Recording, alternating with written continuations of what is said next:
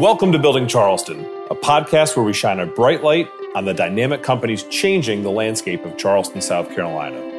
My name is Matt Chapdelaine, and as your host each week, I'll be bringing you the most interesting business owners in the Lowcountry. We'll explore how they got to where they are, what they're working on, and what their vision is for the future of Charleston. Thank you for being here. I hope you enjoy this week's episode. This episode of Building Charleston is brought to you by Lane Commercial Real Estate, the Lowcountry's premier commercial real estate brokerage firm focused exclusively on representing Charleston's office, retail, and industrial tenants. If you're responsible for your company's real estate needs and your company is expanding, downsizing, looking to open a new location, or opening the first office in the Charleston area, give us a call at 843-508-3038 or go to our website at www.lanecre.com. That's LAINECRE.com. Good morning, everyone, and welcome to the Building Charleston podcast, the podcast where we take a moment each week to meet the leaders changing the landscape of Charleston, South Carolina. My name is Matt Chapdelaine. I am the host of Building Charleston and the broker in charge at Lane Commercial Real Estate, the Lowcountry's premier commercial real estate company representing Charleston's office, industrial, and retail tenants with their commercial leases.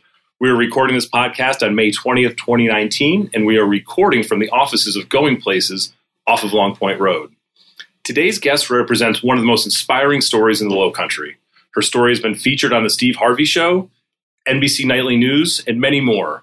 And now the Building Charleston podcast.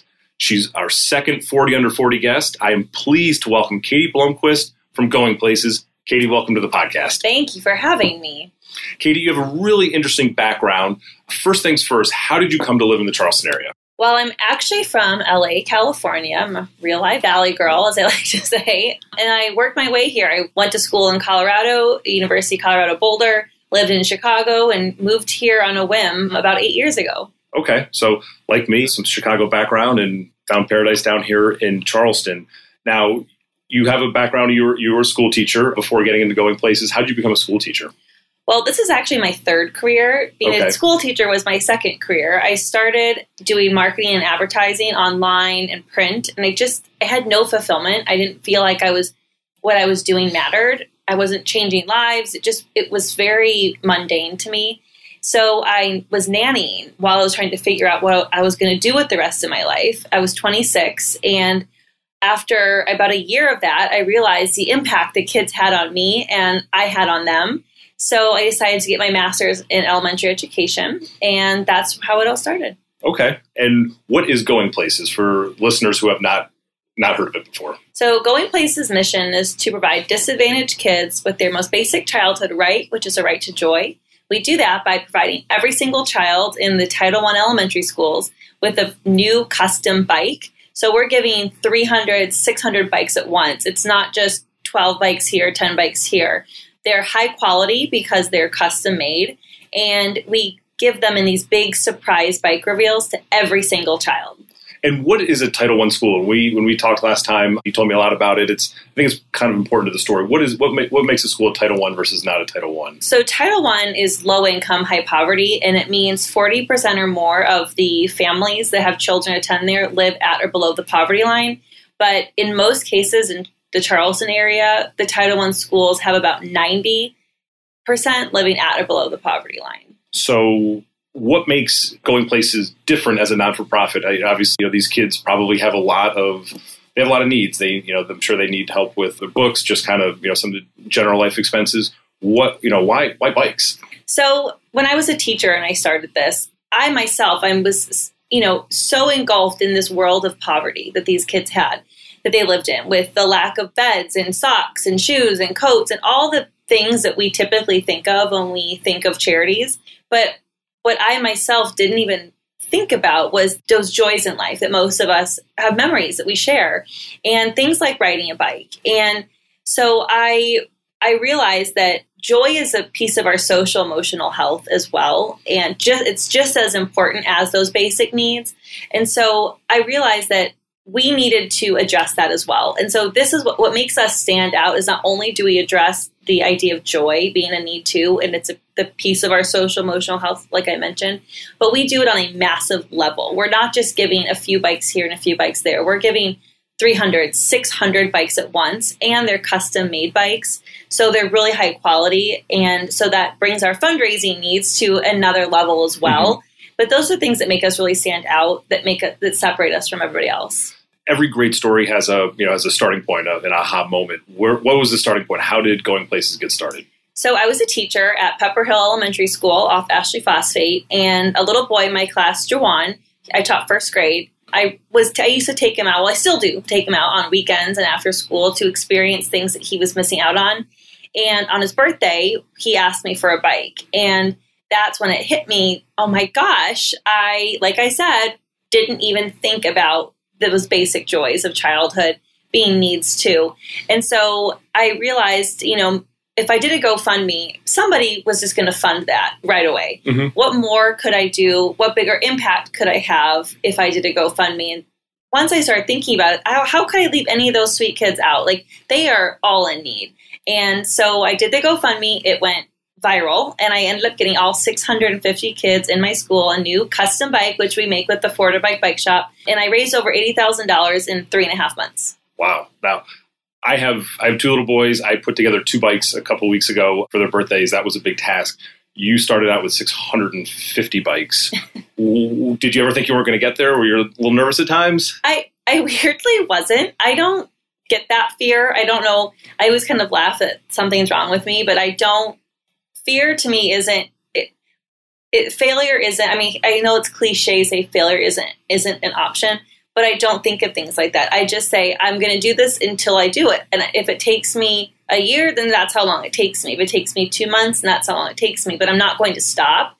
So to me, there is no option where it just isn't going to happen. It's just the matter of how long is it going to take till it happens. Okay. Also part of any good story, there's a couple of breaks or a couple of changing things that happen along the way. You've been on the Steve Harvey Show. You've received calls from Rachel Ray, the Ellen DeGeneres Show, multiple other outlets.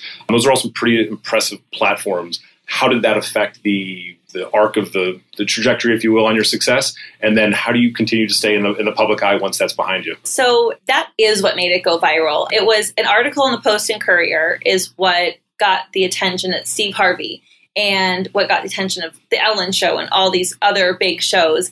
And I didn't stop with the social media, and I have not for 2 years. And that is a huge, important piece people miss out on. It's not just Facebook or just LinkedIn. It's Twitter, it's Facebook, it's LinkedIn, it's Instagram, it's all of them. And we've been able to keep up this momentum, thankfully. And it's been because we are lucky enough to have this national following now. And publicly, locally, it has been everyone's been very supportive of the local media, our community. So once we got on the Steve Harvey Show, it was like everybody was calling, and that was very, very lucky for us. Mm-hmm. Sometimes that's what it takes, right? You can keep doing the right thing, you can do the right thing, but everyone's got to get a break once or twice. And yeah. So Steve Harvey, really put you on the map, which is all came from the Post and Courier. I want to ask a series of questions on non-for-profits and philanthropy in Charleston. First question, what is Charleston doing right in the philanthropy and nonprofit sector? So because it's a small city, we are able to highlight all the good that people are doing. I'm from LA. I lived in Chicago. These are 2 of the biggest cities in our country. And I always think about what if I hadn't left Chicago? I would have still been a teacher in the Title I schools. Maybe I would have had this idea down the line, but would it have ever gotten to where it is now? Because there's a million people doing great things. And there's also a lot of bad stuff that's on the news too.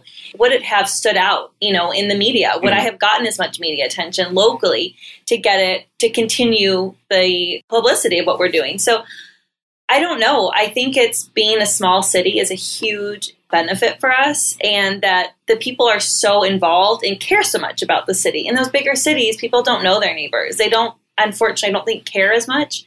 But here, everybody is kind of in this these peninsulas and these islands together.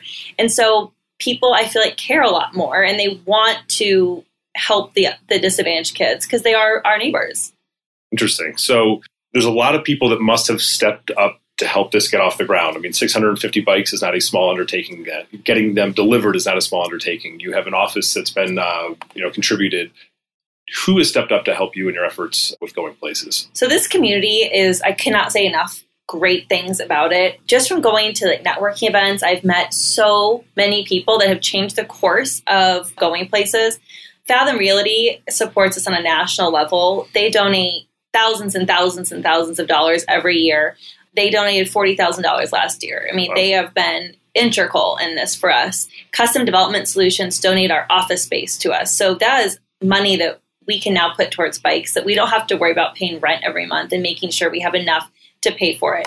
The South Carolina Federal Credit Union furnished our office. Again, another huge expense that people don't think about.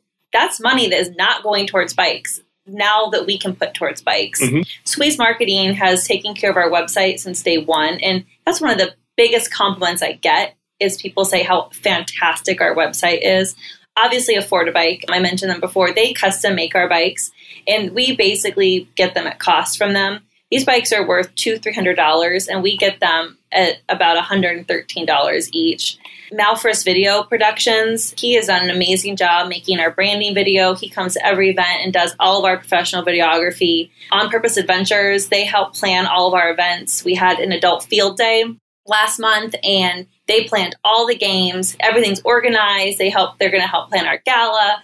So they bring that event planning aspect that I don't have a background in, which is very helpful. Thomas Heath Coaching, he has been one of the most amazing mentors to me, helping with our wording, our branding, in our brochures, on our website, our tagline. So all of those, without those companies, I literally don't think we would be where we are. That's awesome. That's great that you're getting so much support from the community, but I'm sure like any, growing company, there's always resources you need. If I'm a podcast listener to this episode and I said, geez, I wonder what else, Katie's looking for. Is there anything that's kind of imminent on your radar that someone could reach out and help on? I was just thinking today how beneficial it would be for us to own our own trailer. Like when U-Haul, you have those small little trailers you can attach to the back of your car. So if we own something like that, would be huge, because I have an SUV, but it doesn't fit everything I always need to haul places. So if someone had one of those they wanted to bring to us and we could put their logo on it or something, that would be huge. But, we're always looking for companies that want to be sponsors and help, fund a school. Or if a company wants to donate, printers or printer ink, someone that just people forget how expensive printer ink is just in a regular home office printer. If someone wanted to keep up with that kind of cost, that would be so beneficial to any nonprofit. I mean, I think it's little things like that, those little everyday expenses that people forget. That's money that is not going towards bikes. It's not going towards our cause, that we don't want to spend on the printing. And so things like that would be hugely beneficial. Or someone we have a friend that always is willing to print stuff for us when we have huge orders. If it's 100 copies of something, you forget how expensive that can be. And so offering nonprofits, saying, hey, if you ever need a bunch of copies made, we'll do it for you. Stuff like that is very beneficial. I'm sure there's plenty more that you're not even asking about at this point. And so if you're a podcast listener and you're thinking out there, boy, I wonder if she could use XYZ service I didn't hear it mentioned, I'll put all of Katie's contact information in the show description. And if you want to get involved, certainly take it upon yourself to reach out to Katie. I'm sure that there are a million other things. Yeah, signage, anything. I mean, it's I could go on and on. Good. But at every bike reveal, those are things we like to partner with people for trade on. Okay. And when's the next bike reveal coming up? May 30th and June 3rd. So it's right around the corner, everyone. It's not too late to get involved, is my understanding. Correct. Okay, good. Let's get back to kind of the day-to-day of Going Places. Is this a full-time job for you? It is. Okay, so when I was teaching and doing the GoFundMe at the same time, and that was 2 full-time jobs, and both ended up suffering. To get this where it needed to go, it needed my full-time, everyday attention. And I work till literally 10 or 11 p.m. 5 nights a week. So on just this. And what else do you do outside of giving out bikes to kids who need them? Not much. Okay. I mean, I have created an LLC to be a professional speaker. That's another passion of mine that I've realized that I love doing through this. And so it's a way for me I have a great story. It's very Obviously, inspirational yes. on how this started. And so I've learned a lot along the way that I want to share with other people on how to make what they're doing stand out. It doesn't have to be a nonprofit. Mm-hmm. Or on how, I made this leap. I left a stable job with an income and benefits to do this full time. And that's a huge fear a lot of people have. They may want to leave what they're doing to do what they actually want to do. Mm-hmm. And so it's how to overcome that fear and how to redefine what failure actually means. And so I have another whole talk on that. But I am also going to be hosting workshops on how I get asked constantly from people on how I want to start a nonprofit. Like, I literally don't even know what the first step is. So I'm going to host intensive workshops so people can learn how to start it, the order, and then I have a list of resources on who you need to call and in what order. Okay. And is that's obviously a separate entity from Going Places? It is. That's a side thing that I'm going to do. So, because I have to make a living, and Sure. I just make what I made as a teacher from Going Places, and I don't want to take more money out of it, but Sure. I can't live like this forever. Sure. So it's another way for me to make money. It's a great way to indirectly promote Going Places because I use Going Places as my examples to back up all the advice I'm giving. This is what worked for me, and this is why, and here's the proof. As a fellow entrepreneur and someone who started their own business, I can tell you that some of the most important parts of a company's growth is not necessarily the story of what they're doing, but the story of the other things that they do so that they can maintain the current business that they're doing just to make ends meet, just to keep things going. So I applaud you for stepping out there once again and establishing a career as a public speaker. Thanks. I think that's fantastic. So if somebody wanted to hire you to speak for their company or their not-for-profit or something like that, is that a separate contact information? You can just email me at katie@goingplacesnonprofit.org. You can reach out the website. I haven't quite developed my own website for it yet. I'm sure that's, down the road. But right now, through any social media, I'm the one that answers all the Going Places social media or my own personal. So it's pretty easy to get a hold of me. Okay. All right, good. Change it up a little bit as we start to wind down. What is the best part of growing the Going Places platform in the Charleston area? It's so great getting people involved and seeing people get excited because they want to be part of it. I don't get those Sunday scaries everyone talks about before work on Monday. I actually really look forward to my work week. I love laying in bed on Sunday night, looking at my calendar, because every meeting I have is with people who want to be part of what we're doing. They want to help, and that's exciting. And so, yes, the grant writing and that stuff is not as glamorous or as fun, but it's every moment of it, I'm working towards helping a kid who doesn't have joy in their life. And so that's exciting in and of itself. But I love helping other people be part of it, helping other people give back and seeing their reaction, because I know how good it feels, and I love watching them discover it when they come to the bike reveals and seeing their reaction to the kids dropping to the ground in utter shock that they're getting a bike. That's really fun. Awesome. So one last question. It's a question I typically ask of the guests on the podcast. What is your vision for Charleston as we continue to grow?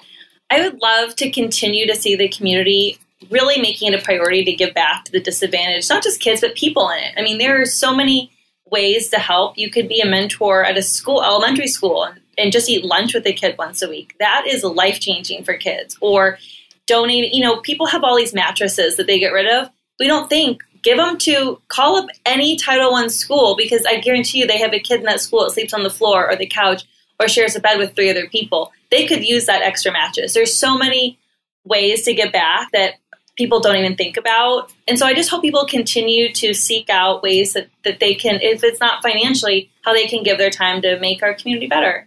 That's awesome. That's a fantastic way to wrap up the interview. You're obviously building Charleston. You've been an excellent guest. At this time, I typically like to wrap up with a pro tip to the listeners who are listening. And instead of a pro tip this week, what I'm going to do is I'm going to offer a pro challenge. A landlord stepped up and donated this office space to Going Places. And when I heard Katie tell the story about how she had this office space, she absolutely lit up because of the impact it's had on her business. This week's pro challenge, in place of the pro's tip, is for other building owners in the Charleston area. If you have space that you're not using and you can let it go to a higher cause, then one, look around, your community and extend that offer to a local cause that you're interested in. That's probably the easiest approach. 2, if you don't know anyone who can use the space, give me a call. I'm happy to circulate it through the not-for-profit community. If you're a not-for-profit out there who's kind of curious as to how this all works, reach out to Katie. She's a huge resource, and I'm sure she'd be happy to help you. Space is at a premium here in the Low Country, so if you have something that you're not using,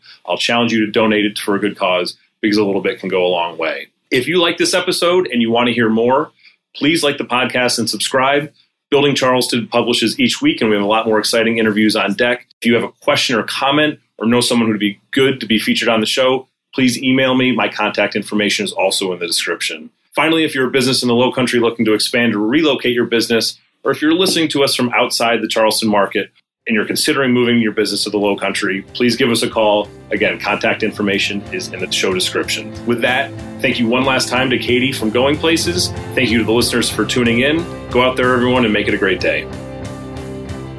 This episode of Building Charleston is brought to you by Lane Commercial Real Estate, the Low Country's premier commercial real estate brokerage firm focused exclusively on representing Charleston's office, retail, and industrial tenants. If you're responsible for your company's real estate needs and your company is expanding, downsizing, looking to open a new location, or opening the first office in the Charleston area, give us a call at 843-508-3038 or go to our website at www.lanecre.com. That's LAINECRE.com.